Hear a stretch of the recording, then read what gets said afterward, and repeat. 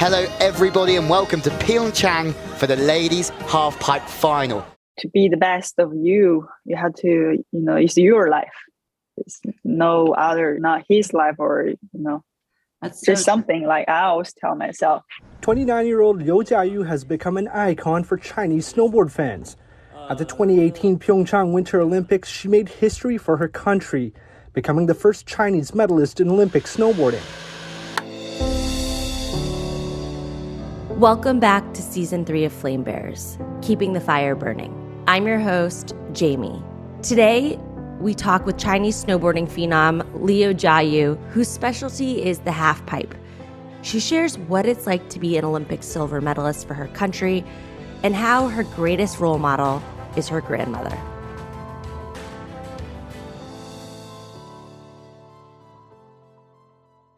My name is Liu Jiayu, and I'm from China, and I'm a snowboarder. Liu began snowboarding in 2003, switching over from martial arts at 11 years old. She competed for China at the 2010, 2014, and 2018 Winter Olympics, where she achieved 4th, 9th, and 2nd place respectively before heading to the Beijing Winter Olympics. She's also a 6-time World Cup champ. All this success from a powerhouse whose nickname is Birdie. So where does the name Birdie come from? So that is after the national team. It was like 2005. And then Burden was our first sponsor. We are Burden. At Burden, we are a purpose-led brand, rooted in snowboarding and the outdoors. When my parents started this company, they never imagined. They gave us the opportunity to go to Canada and have a camp. During the camp, all the coach was telling Burden, they said, dude, we don't know if they can join our camp because they don't really know how to snowboard that well. And then I remember Craig was telling them, yeah, give them a chance. And then after 1 week, the Burden guy was like, hey, Craig, you're right. They fly right now. Yes. And that's the name come from that camp. It was like, they gave to me to say, you fly like a board. You snowboard like a board too. Because I go big and then go high and then just enjoy the air. Jai is working this. This is going to move her into the lead easily. What was your first memory snowboarding? First memory is when I started first day snowboard, on the mountain. And then it was no one else snowboard. So I cannot even learn or copy. So my coach was telling me, okay, go up and then try to make a turn. I was like, okay. And I go up there. I was literally turn backside. And then after backside, you turn front side. And I was just fall right on my face. And I was all the way, repeat that. All the way down. And then I didn't even make one turn. So I was when I saw my coach down there, I said excuse me, coach, I need to go use the restroom first. But that was 2003. And that was my first winter, actually first time snowboard, doing the snow on snow. So that's kind of the day I cannot forget. Wow. No one else was snowboarding? Yeah, because about snowboard, China history is pretty short.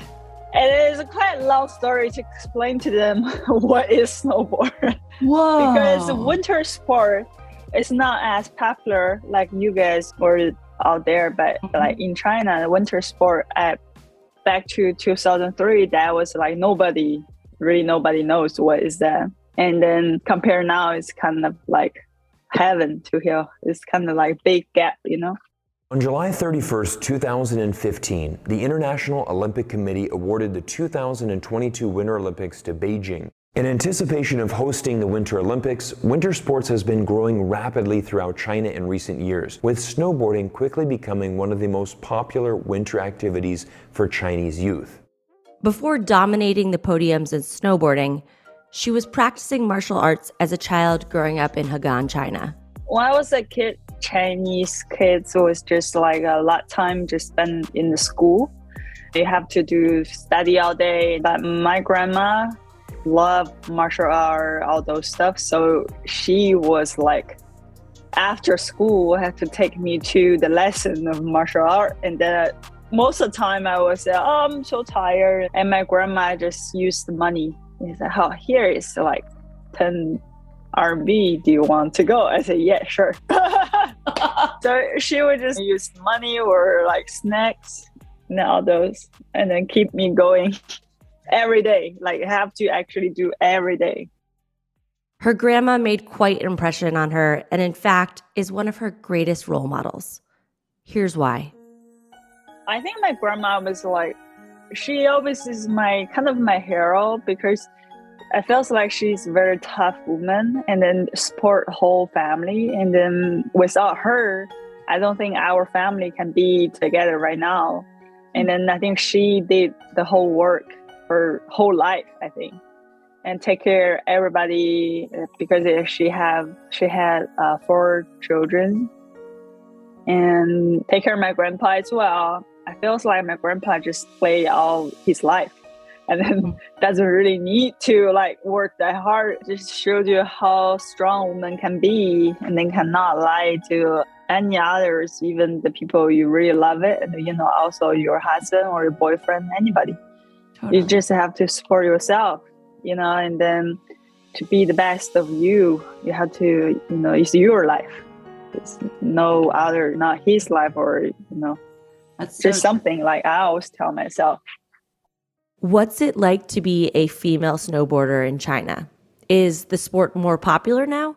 For me, to be a snowboard, especially a female snowboard in China, I think that's kind of like a little bit different story than you guys, because China women snowboard have a better result than the males. So that's kind of like give us a lot like woman power on the sport. So that was like big part. Now we still have the most success result compared guys, and then it just result just show easy, just because it's so easy, simple. And then with everybody now who join the sport, and then you can see it doesn't matter you're a girl or you're a boy, you're female or you're male, it doesn't matter. It's not like about who you are, it's just about what you're doing. So that's kind of things that feels like even, and that feels like more balance on that. So it's nothing like, we kind of need more female, all those, like in China, we don't really have that problem, especially with the sport, like winter sport, for sure, because our woman is quite tough. And you are very tough. You. So it was like encouraged a lot, like girls, little girls, and then everybody feels like those kind of energy they can, look at for somebody, me, example, you can own your own life. For me, my family are not rich, and we're not like somebody, where females were rich or anything, just normal parents. And then I was like, I made everything, and then I do everything. I made all the effort in there, and then I got feedback. I got result. I make like my life better. I do what I like to do, and then I encourage the kids. And then even sometimes, I don't know what's that called, but when they're like their child, when they don't have parents. An orphan. Orphan. Yeah, when I was there, like I'll visit them, I talk about like, we sit there and I talk about my story to them to encourage them to be confident, and then you can own your own life. You can make your life better. Everybody have their choice. So I taught them my stories. I just want to show them me is a very good example. I have nothing, and then I work hard. I do everything, and then I have the most confidence and trust of myself that I can be who I am right now. So they can use my story to think about they have a chance too. They're not like lower than others. We are all the same. So that was like quite touched when I went there, and then to show them, because there's some things that I felt like I can at least do something, and then give them a little light so they can like see, and then they can feel that. You're gonna make me cry. Something. No. That's really beautiful. It feels like everybody is the same. We are nobody higher than others or lower than others. You just do you. You know, if you make work, you make work. You know, if you're put effort in there, you make 1 cent, then you own that. You know, if somebody have a 10 million, that's their money. It doesn't matter if they work that hard to get that. So I think everybody should like get the respect, you know, if I have to like be that, if they working hard, you know, they can deserve that. I wanted to find out more about the weight of representing China in sports, specifically winter sports. So I spoke with someone who could shed some light. I'm Susan Brownell. I'm a professor of anthropology at the University of Missouri in St. Louis, and I'm a China specialist, a China scholar. But I do specialize in sports in China, so sports and Olympic Games in China. And I'm also an anthropologist. Athletes retired pretty early because they did regard the life of an athlete as bitter, and they wanted to get married and have children, and they weren't allowed generally to get married or particularly have children as long as they were part of the state-supported system. So, you know, it was actually a somewhat harsh life with pretty strict discipline that they had to endure.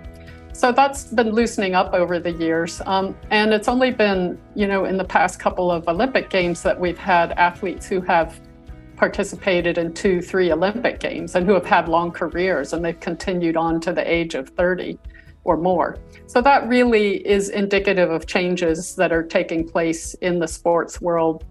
Leading up to the Beijing 2022 Olympics, there was a huge effort made by the government to develop the winter sports industry in the upper half of the country, all the way from east to west, which has the climate necessary for snow and ice sports. And particularly in Northeast China, there actually is a long tradition of skiing and skating. Skating is quite popular throughout Northeast Asia. So it looks like they actually succeeded in developing numerous resorts that are doing okay financially. So they've actually got, you know, a recreational winter sports industry. China shows pride, but even more than that, there's a really strong feeling that actually is common among the general sports fan, that China should reward the athletes for, especially for winning gold medals, but for the sacrifices they have made. I mean, it is considered to be a sacrifice to have chosen the bitter life of an athlete. So they are covered in the media. There are government-sponsored events and ceremonies, so that's one sort of official way. But really, the big way is in terms of financial rewards and career opportunities. There are monetary rewards that go along with winning medals, and they get special admission into top universities. So the Harvard of China, for example, Beijing University has a special department for athletes. So they get, in China, access to an education at a top university. It's just absolutely what every parent wants for their child. So that can be a pretty big perk for these top athletes. There's a saying, which is that the nation has not forgotten. There's sort of like a general feeling that the nation should not forget the sacrifice you made and the glory that you won for China. Liu, you've been to 4 Olympics. How do they compare? It feels like 4 Olympics sounds quite a long time, but for me, it feels like quite short. Because I always had like injuries, everything I have to recover, and then I have to be back on snow again, and then never gave up, and then just it's already 4. I was like, wow, that was like quick. Yeah, I was like quick. The first one started 2010. I had injury with dislocated shoulder, and then doing the Olympics. So yeah, I think that was the year also changed my life. Before that, I would say I don't really know what I'm doing. Even I win gold medal, even I win the World Cup, everything. But to be honest, I don't really know what is snowboard and then why I'm doing this. I feel like I'm just training, and then lost all the fun, our children time. Because I was working really hard. I train in the morning, and early morning, in the morning, and then in the afternoon, and sometimes at night time too. I feels like, and then you can't, when you at that age, you kind of like your body was growing, and then you get fat, and then you cannot eat snacks, everything. And I was just like, it feels like that time was like nightmare. And then I kind of question myself what I'm doing and everything. But before the Olympics, I even almost cannot make it because of my injury was really bad. And then, but I still do that, but I'm not doing it for myself. I do it for my team because a lot of people saying my coach was not good, my physical therapy was not good, and then also those things. So I would just want to be there to prove them they're wrong. My team is the best, but not for myself. Wow. But I went through everything. I think that's kind of things like pain or make you grow up faster. That's like, I was like, last run, I remember I finished the final, the last run. I kind of feels like, you know what, actually, I kind of want to know what I'm doing and then want to continue. If you read my news, if you Google it, I have a lot of injuries. I did 3 times operation. I broke pretty much a lot part of my body, and it hurt everywhere. But I never quit or give up because I always have a thought. Just I believe what I can do, and I believe myself, and I want to be the best of myself. So that's the kind of things I want to like. Even now, I still want to continue. That's the big reason. I want to put my dream run, and then I want to do something I can do for the women's sport. Not for a gold medal, not for like everything, just for myself, for the sport. People's Republic of China. 中国. Can you describe what it felt like to you to walk into the opening ceremony in Beijing?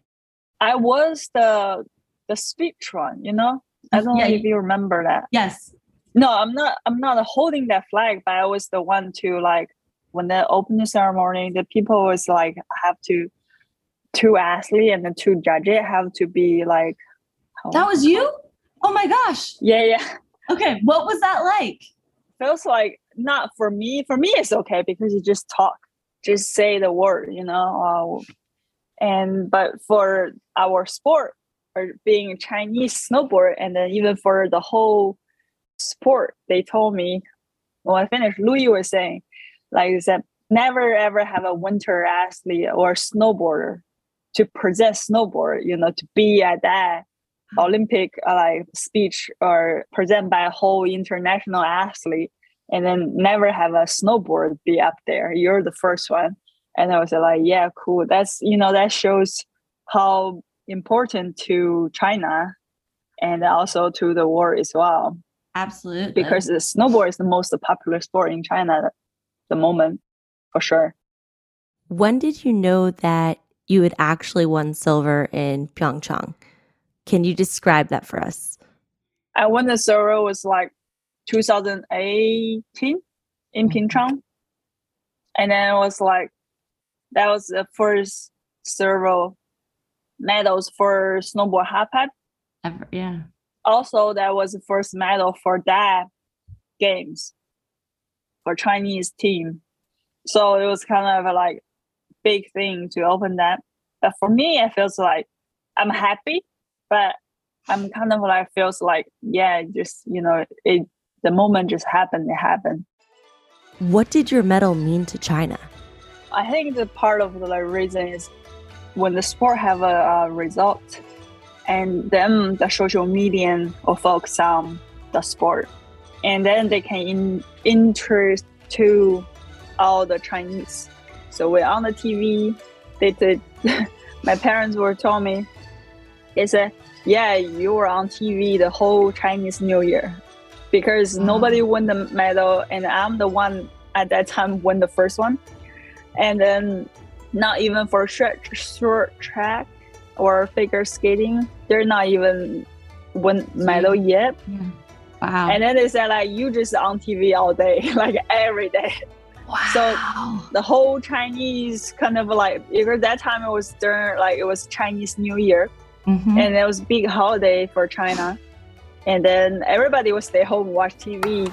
And then I said, like, yeah, you were on TV like everywhere. It was like for like almost 2 weeks. And then that's kind of things like, if you have the result, you open the door, you open this sport, you open this marketing for China, the whole Chinese, and because they can see, and then if they got the interest, they want to try, and it's just that simple. But for China, you just have to somebody have to be the top one, and to open this first door for everybody, and then the people were like following. What's life like for you after the Beijing Olympics? Did you experience a letdown or anything like that? For me, every Olympics, when I finish every other Olympics, I always want to take a break. Doesn't matter if I want to go like silver medals, or I like this time I finish with A, and I do still the same thing. I want to give me some time with the families, because when you training, you travel a lot. You don't really spend any time with your like parents or family. Right.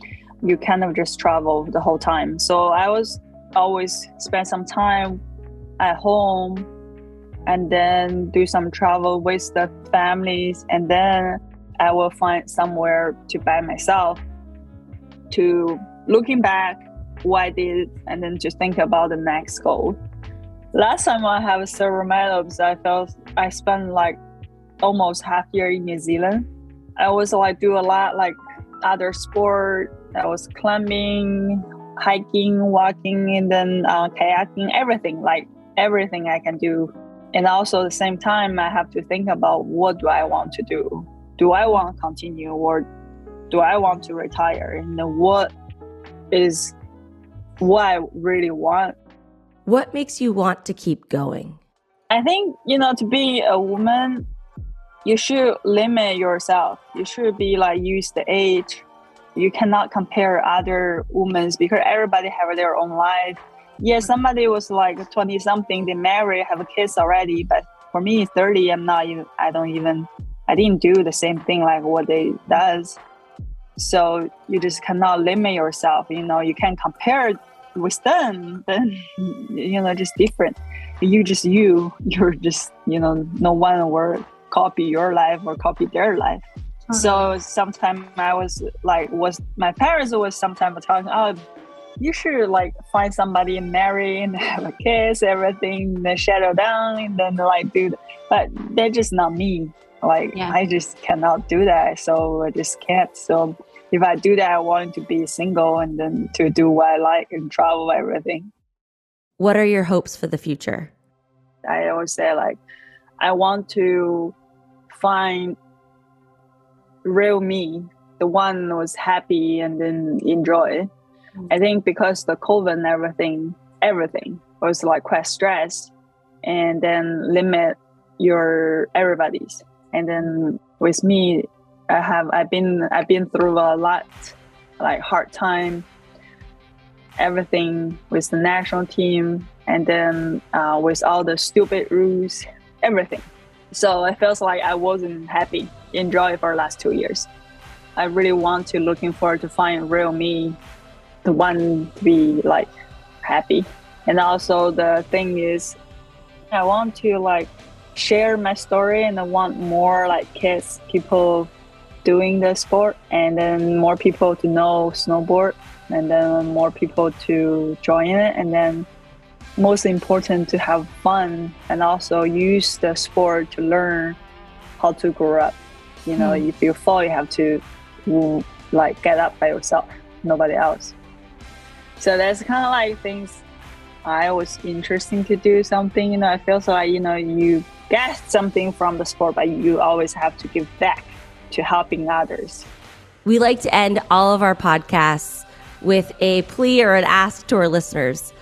What is the one action we can take or something everyone can take away from your episode? Love yourself. To know how good you are. No one else is you. You are you. You have to be the one, love yourself, and then have the confidence and then enjoy and to be happy. Everybody have their own life, and then every day is a new day. Even if it's the last day, you just have to enjoy the day, enjoy the moment. If you die, then you die happy. You can not do anything, right? And even we have a hard time in the life, everybody will have a hard time. It doesn't matter who you are. But I just feel like you just have to be the best of yourself and enjoy the moment, enjoy everything what you did, no regret. And then, yeah, it doesn't matter when that time comes, it comes. Thanks for tuning into Flame Bears, keeping the fire burning.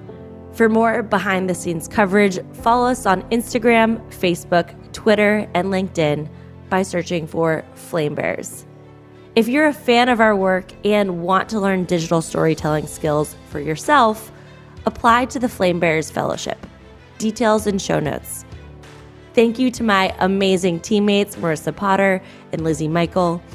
And last but certainly not least, to Dino Catano and Emma Minto for your ongoing support. We'll catch you on our next episode.